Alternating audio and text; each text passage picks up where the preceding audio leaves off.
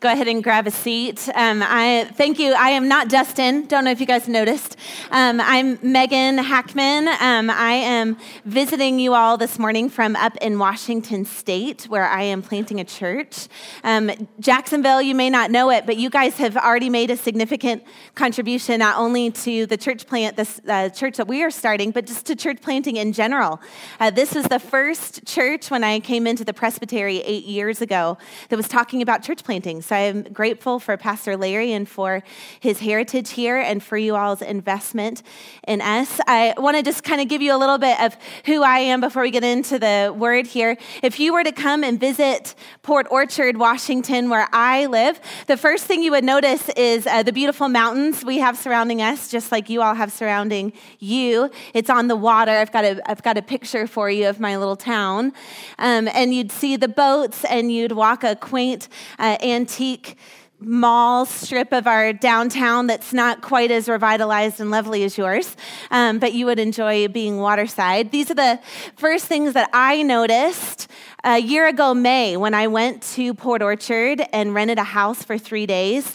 And I had been there many times before. I'd been visiting Port Orchard since I was 19 because my military family retired there, so I was regularly going to visit them. But I was going with a new set of eyes a year and a half ago, and that was with the question of, is this a place that we need to start a new church?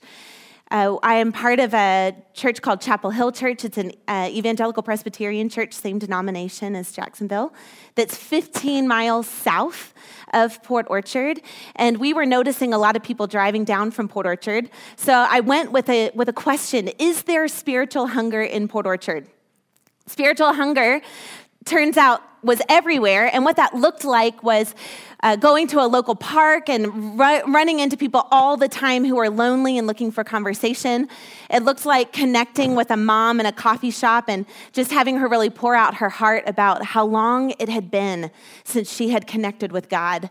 It looked like a bank teller asking me for prayer the first time I met her. But I'm getting a little ahead of myself. This is the spiritual hunger that we were noticing in Port Orchard. It's spiritual hunger that I would venture to guess is here in the Rogue Valley. And it is also the same spiritual hunger that was present 2,000 years ago when Jesus and his disciples passed through one little town, Sychar, in the region of Samaria. And what I'm curious about is if today we might be able to see that God might be calling us as a people to give food to people who are spiritually hungry. We're going to look at John 4 today. You've already been invited to open up your Bibles, as is your tradition here. Get that in print in front of you on page 1056, John chapter 4. But before I get into reading the text, I want to paint a picture for you of what's happening here in John 4, because it's a big, long story, and I want you to feel it. So what's happening is Jesus and his disciples are walking a long way. And they've just come into this small town. They've arrived in the heat of the day. And the most tired one of the group says, I'm going to stay here by the highway at the watering hole, and you guys go into town and get food. And it's a little shocking to me to read this, but the most tired person in that traveling group was Jesus. So Jesus wants to sit by the well, and he sends all of his disciples into town. Now, imagine you're one of the disciples and you've just left your weary Jesus at the well. You've gone to get food and you've come back. And you are really surprised at what Jesus is doing when you get back. He's talking to a Samaritan woman. Now, this is shocking for a couple reasons. First of all, Jews and Samaritans as races didn't really get along. Like, you wouldn't seek conversation with each other. Second of all, this is a Samaritan woman. Jesus is a Jewish man, and culturally, that would have just been really inappropriate for a man to be speaking with a woman. And third of all, you can make a lot of assumptions about this woman and her reputation and her character because she has avoided the morning rush hour, if you will, of the well. She's avoided running into other women. She's coming to the well at the heat of the day. So you can make a lot of assumptions about her reputation. The disciples, interestingly, don't ask Jesus any questions about that. As you guys have been seeing, as you've been journeying through John, Jesus does some surprising things. So they don't question him, but they tuck it away. The woman leaves, and as the disciple coming back, you're saying to Jesus, hey, I've got food for you to eat, right? You just left him really weary a couple hours ago. And Jesus is like, I don't need that food. And they're like, I'm sorry, what? I got your favorite Starbucks order. You don't want it? And Jesus says, no, I've got food to eat that you don't know anything about. And they're like, did you show up? John, did you beat me here? Did somebody else get him food? And Jesus says, no, my food is to do the will of the one who sent me and to accomplish his work.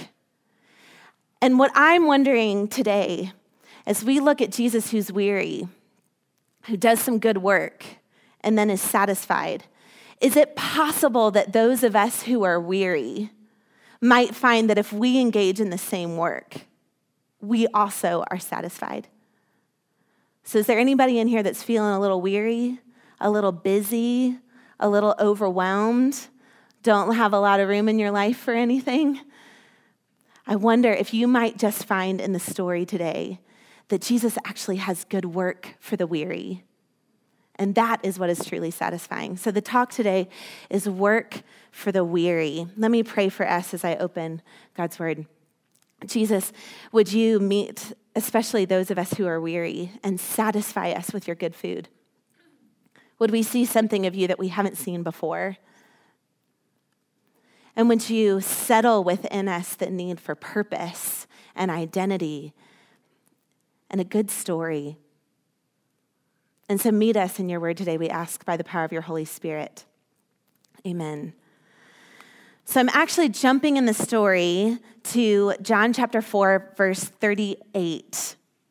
Actually 34.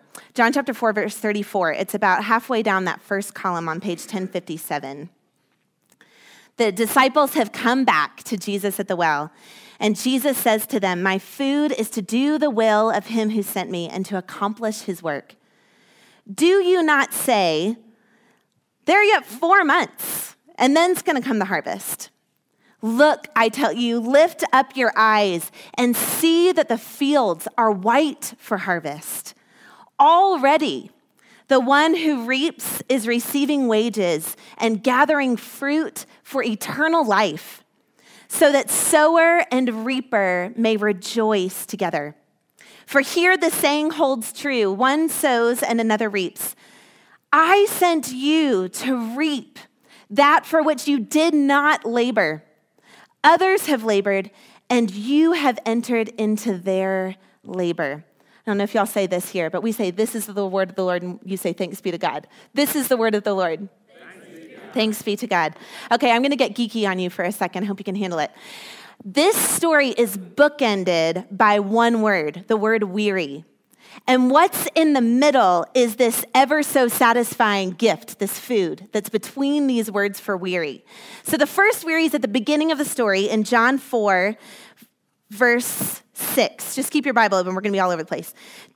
Jesus says, wearied as he was from his journey, was sitting by the well. Jesus is weary at the beginning of the story. And then it bookends with the word weary in verse 38. I sent you to reap that for which you did not, what's the word? Labor. Okay, so in the original language, we have the word labor. The original language, it's the same word. It's this word weary. And so Jesus starts weary, and it ends with a message that you will not be weary. You will not labor. And what's in between is this gift of good work that God wants you to understand is what he is calling and sending you out to do. That work, he says, is to reap. It's to gather in that which you didn't work for. He's speaking in metaphor. Jesus did this a lot. He was trying to get a bigger picture understanding of what was going on. So he used words and images that they understood. Jesus often used the language of fishermen, that you would cast out nets and you would gather in disciples. If he were going to come and speak here at Jacksonville, he might refer to the pear orchards. You didn't buy those original seedlings. Generations ago, that land was purchased. You didn't have to go till the ground, but you're going to go out and you're going to bring in and harvest all the pears that you didn't work for, that were already there. So this is the metaphor that he's using, that we are being sent out to gather in people to reconnect with God.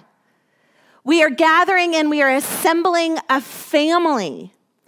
And Jesus wants us to go out to the isolated, the lonely, the ones who've taken the bad steps, who are guilty and grieving and purposeless and apathetic. These are the people of the world that he wants to gather together into a family that will go into eternity so that we might all rejoice. That's the goal. That's the end. The disciples are confused by all this metaphor talk. Maybe you are too. They're like, are we still talking about food? And Jesus is like, no. So let me tell you what just happened. They were confused until they understood what Jesus had just experienced with this woman at the well. So I imagine, if we can use a holy imagination, that Jesus then began to fill them in this conversation that he had just had with the woman at the well. So the disciples are entering into a story. All they know is that they had started to come into this town of Samaria. In John 4:4, it says, he had to pass through Samaria. Now, Jesus did not actually have to pass through Samaria. There was a Jewish-approved bypass of that part of town, so you didn't have to walk through. He could have totally taken the bypass. But he had to go through Samaria. It's a word of divine intention. Jesus intended to be in this town at this moment for this conversation. He had to show up in Samaria. The first work for the weary, you guys like outlines. I went outline for you. This is Dustin's way, okay? The first work for the weary is just to show up. Show up where you have to go. Now, on a daily basis, God's probably going to use you where you are.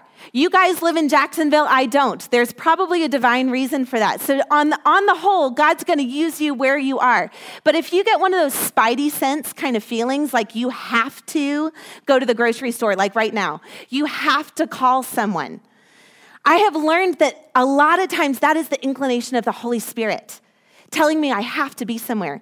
And the more I obey those silly little niggling, I have to park there, whatever, the more I'm able to operate in the Holy Spirit and understand when I just have a selfish inclination to do something and when God's actually calling me to do something. It's divine intention and what you have to do.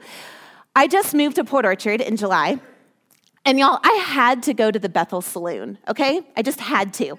I got a great picture of this here. Now, did I have to go to the Bethel Saloon? No. There's more respectable establishments for me and my friends to go to. But I pass this saloon every day. It's a half mile from my house. I can walk there.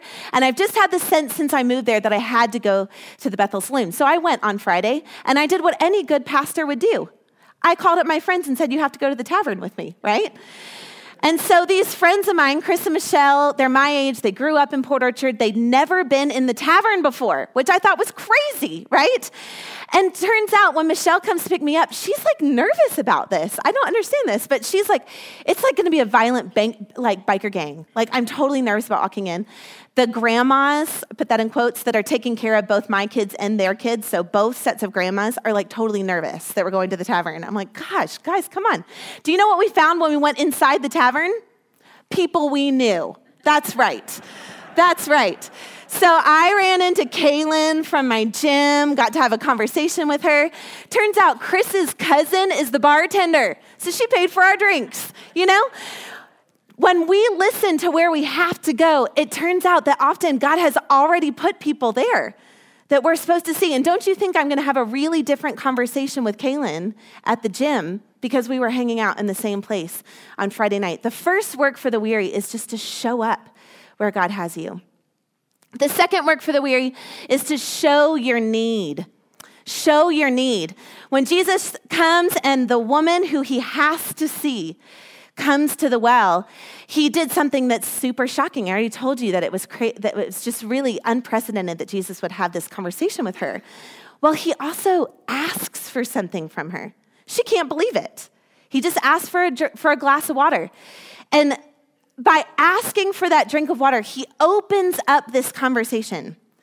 It's amazing the kind of openness that people will give to you if you open up from a place of need. Not manipulative because you're desperate to start a conversation, but like you would legitimately expect that the people God puts in your path might have something to offer you that you need. I told you I met Kaylin at the gym. It's a new gym for me, and I have no idea how to use like anything there. They're like using these sandbags, TRX bands. There's these boxes that you jump on. I don't know if they have a formal name, but they are terrifying for me. And so I want to start conversations with people, right? But I think we can get into danger territory when we think that everybody's a project and you're the one with everything to offer. And if they would just listen to what you have, then their lives would be better, right? Like you're the one who has everything to offer. I actually believe that Jesus puts people in our path who are going to be able to help meet some of our needs. There's a mutuality in relationship. So Jesus leads with, I need a glass of water. And it opens up this beautiful conversation. So show up, show your need, and then see what kind of conversation God has in store for you. How do you transition into a conversation deeper? Well, it's just really simple. Show some interest in the person you're talking to. Like be genuinely curious about them. Like you genuinely want to know them.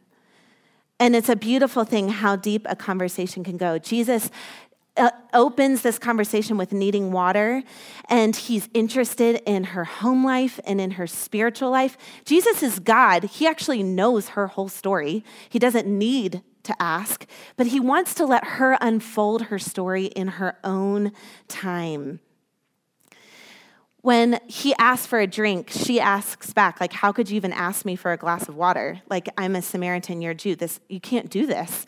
And Jesus could have turned the conversation back on himself and been like, oh, well, I don't have an issue with all their races. I'm woke, like, I don't have these races. But he doesn't turn the conversation back on himself. He keeps it on her and what she might need. That conversation, I really want to invite you to go home and read this afternoon. Read it in a study Bible because the depth of the kinds of things Jesus brings out are beautiful.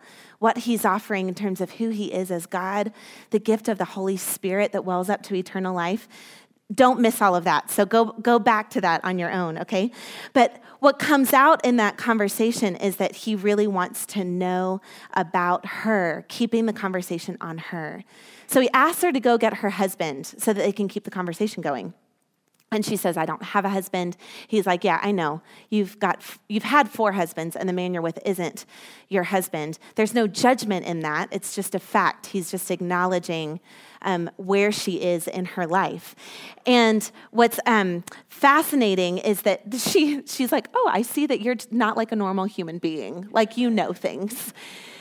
And I perceive that you are a prophet, she says. And so she decides that she wants to talk religion with him. She wants to talk about her spirituality. Look, people know where they are in their life. Like, that's not a secret. But when we can come at it without judgment, it really opens things up.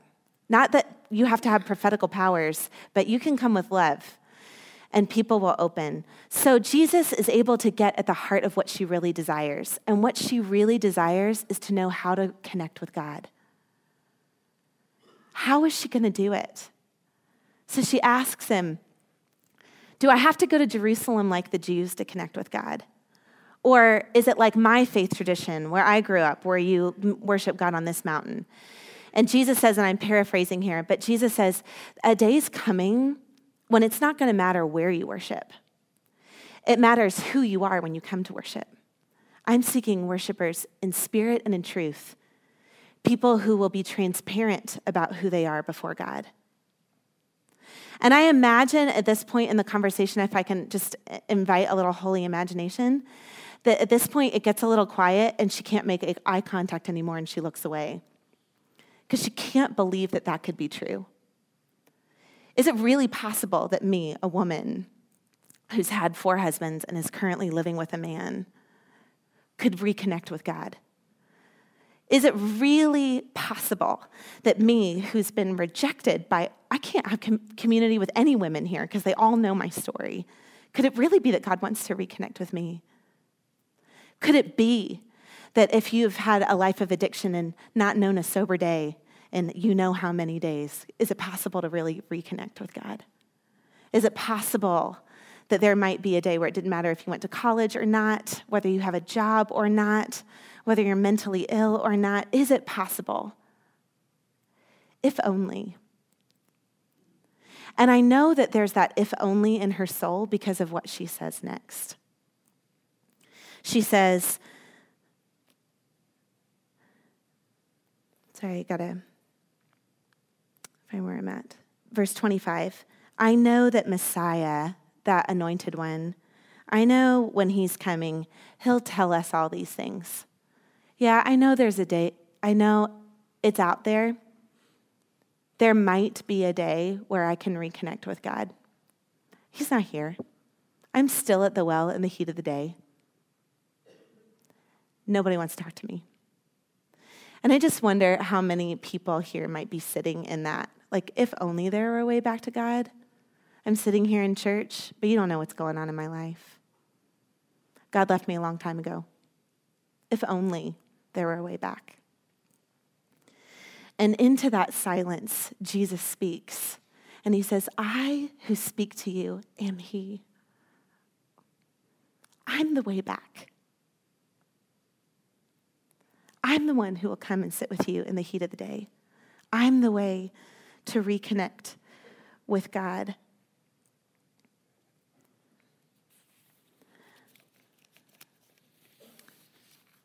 Jesus shows her that he is the one who is going out to reconnect the lonely and the misstepped and the guilty and the shamed back into the family of God. And Jesus is still the one who invites all of us who have a messy life, who love the Bethel Saloon. He's the one who's coming out to us and inviting us to connect just by talking to him. We all have done things and said things that we know would push us on the outside if only somebody knew. And Jesus is the one who says, I will go to the outside for you. In just a short while from this moment, Jesus is going to be led out of town. His friends this time, they didn't leave to go get food. They abandoned him. And he will be in the company of murderers. And he will be led out to be killed, dying the death of someone who's done the most horrible things. And he will die the death that our sin causes us, either that inner or that outer separation from the world and from God. And he did that for you so that you would not have to know that separation. It got to the point where when Jesus was on the cross, he says, my God, why have you forsaken me? He knows what it is to be forsaken by God because he didn't want you to know what it's like to be forsaken by God, cast out in the heat of the day. So he went out for you. And he didn't stay there. 3 days later, Jesus rose from the dead to reconnect with the Father, to pave the way for us to be reconnected to the Father, no longer carrying the shame of a past story, but reconnected in the family of God as a son or a daughter. And so to each of us today, Jesus still says, I'm going to come out to you to the heat of the day in the well. And I'm going to say, come to me, come and drink of the living water that bubbles up to eternal life. When you come to me, you will never be thirsty again. Jesus invites you to be forgiven from all of your past and given a new story. Jesus shows up. He shows his need. He shows interest. And finally, he shows himself. He shows himself to you. And I know that she saw Jesus because she left her water jug, what she came out for. She runs back to town and she tells town, come and meet the man who told me everything I ever did. Who wants that testimony? Who wants to go out into Jacksonville and say, come meet the man who told me everything I ever did? She must have known that God was offering her a new story. And it bubbled up a joy in her, a rejoicing in her that led her to call everyone to come back to meet this Jesus. I'm seeing this joy bubble up in Port Orchard. I told you I went for that first time in May 18 months ago. The first place I went was a bank. I went with a dozen donuts to a bank where one of our elders, Steve, works. Just thought it was an easy place to show up. So I'm looking when I get there for somebody who can show me where to put the donuts, right? So the first person I make contact with is Laura Dell, and she's working at the desk, and I show my need, right? I have a legitimate need. I need somewhere to put these donuts, right? So she calls me over, and I'll never forget this interaction because it was so funny. She said, can I just smell the donuts? And I'm like, yeah, you could smell them, but I'm like, you could have one. And she's like, oh, I'm on a special diet. Could have left it there, right? But I show interest. What are you doing a special diet for? She was training to be a weightlifter. I didn't know anybody like my age who does weightlifting. So I'm with my friend Becky, who's come with me, and we just start asking her questions about weightlifting. And then I don't really know how the conversation turned, but she asked about my friend Becky and I. I have a picture of us from that day. We look a lot alike, so she asked if we were sisters. We're not, but I take the opportunity to say, yeah, we're not sisters, but Becky loved me when I was super unlovable. I met her 15 years ago when I was a freshman in college. I was super prideful, annoying to be around. I'm not sure why she wanted to be friends with me, but she was. And now I'm a different person because Becky's loved me these 15 years. And Laura Dell was like, oh my gosh, I haven't heard anybody talk like that in a long time. And I don't know how the conversation went after that, but I know there was a moment where she was wearing a crucifix, and Becky asked, what was that crucifix? What did that mean to her? And she said, it helps me remember my family. I came from a Catholic background, but it doesn't mean anything more than that. And then we had to leave because we're at a bank, she's working, But Becky asked, can I pray for you? And Laura Dell starts crying. And she says she's so anxious about this upcoming weightlifting competition. So we just, in prayer, showed her Jesus and just prayed for her, saying that God cares about her weightlifting competition and he cares about her anxiety and he wants it to take away. And then we just left the donuts. Now, I know, because I can see you guys. So some of you who are introverts are expecting this turn and you are so nervous. You are laughing. You're like, I cannot imagine buying a dozen donuts, going into a bank and leaving having prayed for someone. That is just not me. So let me just give you a couple just comforts to you, okay? First of all, when you're having these kinds of conversations, they're one-on-one and they're deep. I know introverts really loathe surface-level conversations with a ton of people. It's okay. We're going deep, okay? Second of all, I did not script that conversation with Laura Dell. The Holy Spirit wants to reveal himself. He wants to be seen, and he wants to be seen through you. So you don't have to be so worried about what the conversation is going to be. And thirdly, when you're having these kinds of conversations, please remember that this conversation with Jesus, how did he feel when he started this conversation? Was he full of energy, he'd just been to a gym class and was drinking lots of caffeine and could not wait to meet people? No, Jesus was weary. What is so beautiful to me about this moment is that what we see sustaining Jesus and giving him joy is this work of meeting people where they're at and showing them who Jesus is. There's no greater joy in work for the weary than seeing people connect with God. And so the woman has left. Jesus is telling his disciples this story of what has happened and how he doesn't need food anymore. And then he turns to his disciples and he says, now I want you to go and do this too. I want you to have the joy of the work of seeing people connect with God. Jesus could show up in the skies tomorrow and every knee would bow and every tongue would confess that Jesus is Lord to the glory of God the Father. There would be no denying who he is.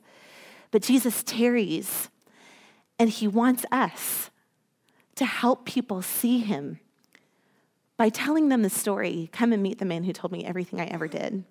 He wants us to be a part of that work. Using his metaphor, reaping the harvest, gathering people in by the calendar full, all the Laura Dells who want to connect with God because you showed up. You showed your need. This isn't a Megan Hackman work. You showed up. You showed your need. You showed interest in them. You showed them Jesus. That work is so joyful. And what I love about this passage that I read, especially this verse 34 to 38, is he tells us this is not work you're doing from ground zero. This is work I've already set in place. The harvest is already full. The pear trees are already full. Just go out and get it. Jesus grew weary. Did he ever? But he says, you will not grow weary because Jesus already labored for that which we could not possibly accomplish. I cannot do anything to connect someone to God. The Holy Spirit is the one laboring and doing that work, and I enter into his work, and I get to reap that for which I did not sow. It's a beautiful gift. It's still happening today. Jesus is showing up. I hope he's showing up to you. I hope you sense the interest that Jesus has in you. I hope you sense that Jesus is revealing himself to you. And I really hope that that's true because I want you to know that God has a new story for you that extends without shame and without guilt because of the finished work that Jesus has done. And now he wants you to show who he is to others. Spiritual hunger, it abounds in Rogue Valley, in Port Orchard, in Samaria. People are lonely and anxious. They want to be a part of something. And there is one way to connect with God, even if your story is for husbands, even if your story is control issues and addictions, even if you've abandoned a Catholic heritage. And Jesus says, I who speak to you am he. So I want to pray for you, Jacksonville. I want to pray for a full harvest to come out of the Rogue Valley. And I'm going to form that prayer out of the end of this story. So as we share in this time of speaking to God together, hear the end of the story. Our Father Jesus, I pray that here in the Rogue Valley, you would be releasing people out of this church to give testimony, to come and meet the man who told me everything I ever did. I pray that the people of this church would share what you said about who they are, how you love them, how you have forgiven them. Lord, would that truth really resonate deeply in those who have forgotten that today? Would the leaders of Jacksonville come to the people of this church asking to know more, to hear more about who you are? Would there be a partnership between this church and this county? Jesus, where many more would come to know who you are and that they would give the testimony, I don't believe in Jesus because of what you said, but because I myself have heard. And I know that truly Jesus is the Savior of the world. Jesus, you are my Savior. You are the Savior of First Pres Jacksonville. This is your church. Jesus, you are the Savior of this county. You are the Savior of Port Orchard. And so would you lift up our eyes to see the lonely and the anxious that you have already labored to bring into your family. And we rejoice. Lord, I pray for an outworking of joy in this church. It's so many who are coming to believe and trust that there is a new story for them. Lord, would there be just testimony after testimony rejoicing that you still work and move and gather us in. Thank you, Father. Our hearts are full of gratitude that you would come out in the heat of the day to us who are still at the well and bring us in. Jesus, we love you. Would you meet us in this communion? Would it be like we are sitting by the well, not thirsting again? Meet us, Holy Spirit. Remove our shame. In Jesus' name we pray.